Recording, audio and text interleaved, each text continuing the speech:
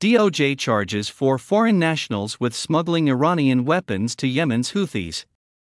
The U.S. Department of Justice has charged 4 foreign nationals with smuggling Iranian-made advanced conventional weaponry to the Houthi terrorist group in Yemen last month.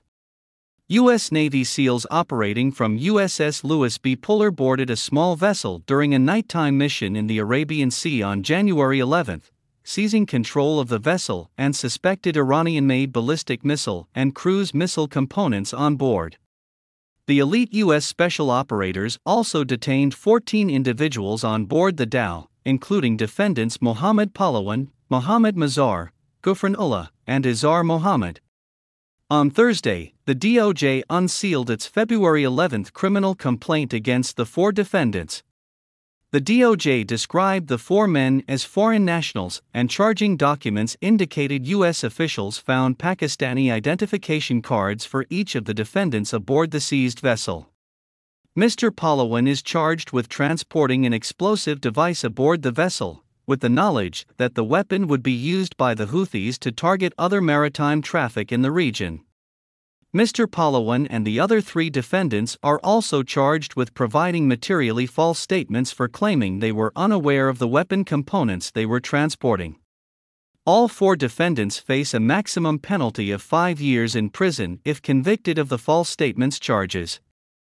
Mr. Pahlawan faces up to 20 more years in prison if convicted of transporting the explosive device. 2 Navy SEALs went overboard during the January 11 nighttime boarding operation and were pronounced deceased after a multi-day search. None of the 4 defendants have been charged in connection with the death of these 2 Navy SEALs, who have since been identified as Navy Special Warfare Operator First Class Christopher Chambers, 37, and Navy Special Warfare Operator Second Class Nathan Gage Ingram, 27. It's unclear if any of the 10 other mariners detained during the January 11 will be charged. Defendants claim they didn't know they were transporting weapons. According to the complaint, the dhow the defendants were sailing departed from Iran's Chabahar Bay on or around January 5. All 14 crew members detained during the January 11 boarding action denied knowing that they had weapon components on their vessel.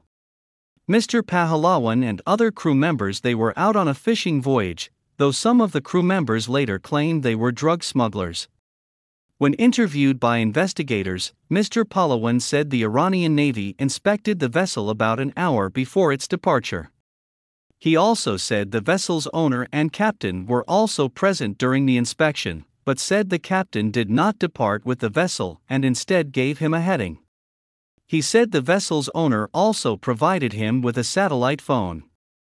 FBI investigators inspected the satellite phone, and the complaint alleges they were subsequently able to identify the ship's owner as an individual connected to Iran's Islamic Revolutionary Guard Corps, which is designated as a foreign terrorist organization by the United States. Prosecutors allege Mr. Pahlawan was the true captain of the vessel, and that he, Mr. Ullah, and Mr. Mazar lied about his role aboard the vessel to obfuscate investigators.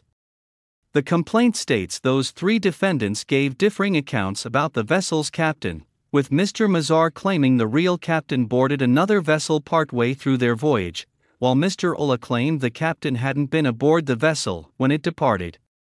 Investigators say other crew members identified Mr. Pahlawan as the captain and Mr. Ullah changed his story, eventually identifying Mr. Pahlawan as the captain. Mr. Ullah is also alleged to have claimed the vessel departed from Pakistan but later admitted the vessel departed from Iran.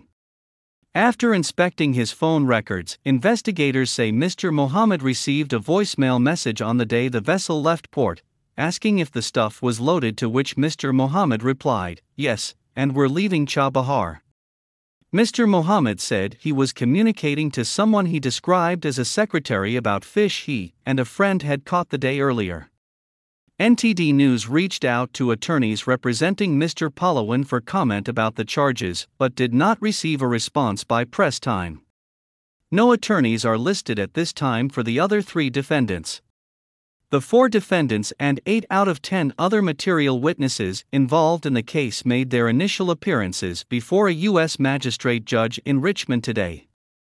Court records indicate Mr. Pahlawan is being held in pre-trial detention and will receive a preliminary and detention hearing on Tuesday, February 27. Houthi attacks continue.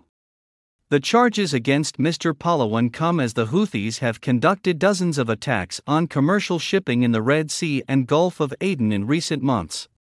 The Houthis, also known as Ansar Allah, are a Zaidi Shiite Islamic group that has intermittently fought with Yemen's internationally recognized government since 2004.